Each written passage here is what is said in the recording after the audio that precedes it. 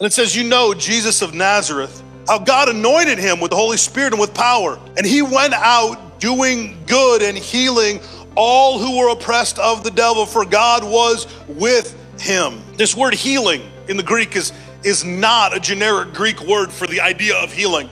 This is a very specific word that Paul uses, and he uses in instances of supernatural or the practical outworking of a supernatural healing. In fact, he uses this word, this specific Greek word for healing, when he wants to point the reader to the great physician, Lord himself. Paul uses this in a context all throughout Scripture, this concept of healing, that it is supernatural, that it is divine. So he went about healing in a God-given or God-prescribed way, in a miraculous way, for all the purposes of pointing back to the Messiah, pointing back to his godhood and his God state. But there's more to the story. John chapter 14 and verse 12, Jesus says, truly, truly, I say to you, he who believes in me, the works I do, he will also do, but greater works than these, because I go to my Father.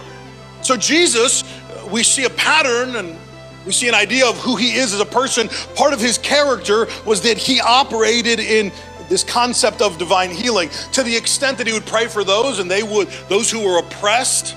And by the way, it says oppressed of the devil. The devil is just a nice way of saying that anything that's contrary to God's promises or God's purposes in life is the antithesis. It is the devil. The devil is clearly laid out in Scripture from New Testament to Old Testament as the antithesis, or he is God's adversary. And anytime something comes up in our life that's the opposite of what are the promises of God, we can look to it and say that's the effect of the devil. It's the effect of the adversary to God's promises or God's best.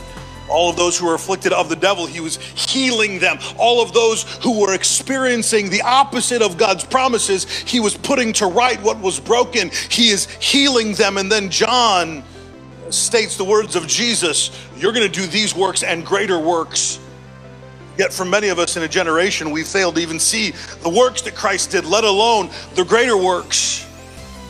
However, we're taught that Jesus healed not because he was man, but because he was God. We're taught at times, even in church, that Jesus was allowed to heal, or that the power of God, the nature of God, was really what brought about a healing. That Jesus was able to pray for the miraculous and the impossible, not because of who he was as a man, but because of who he was in his divine state. Honestly, this is probably one of the worst teachings that the body of Christ has ever heard.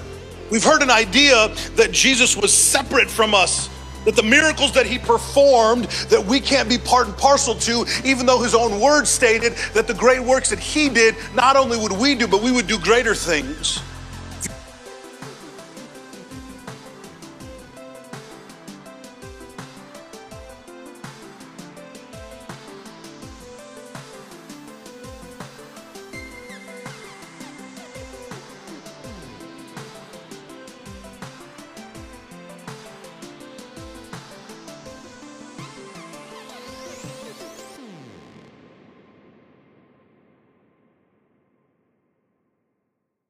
Thank you for listening to Daily Dose of Grace.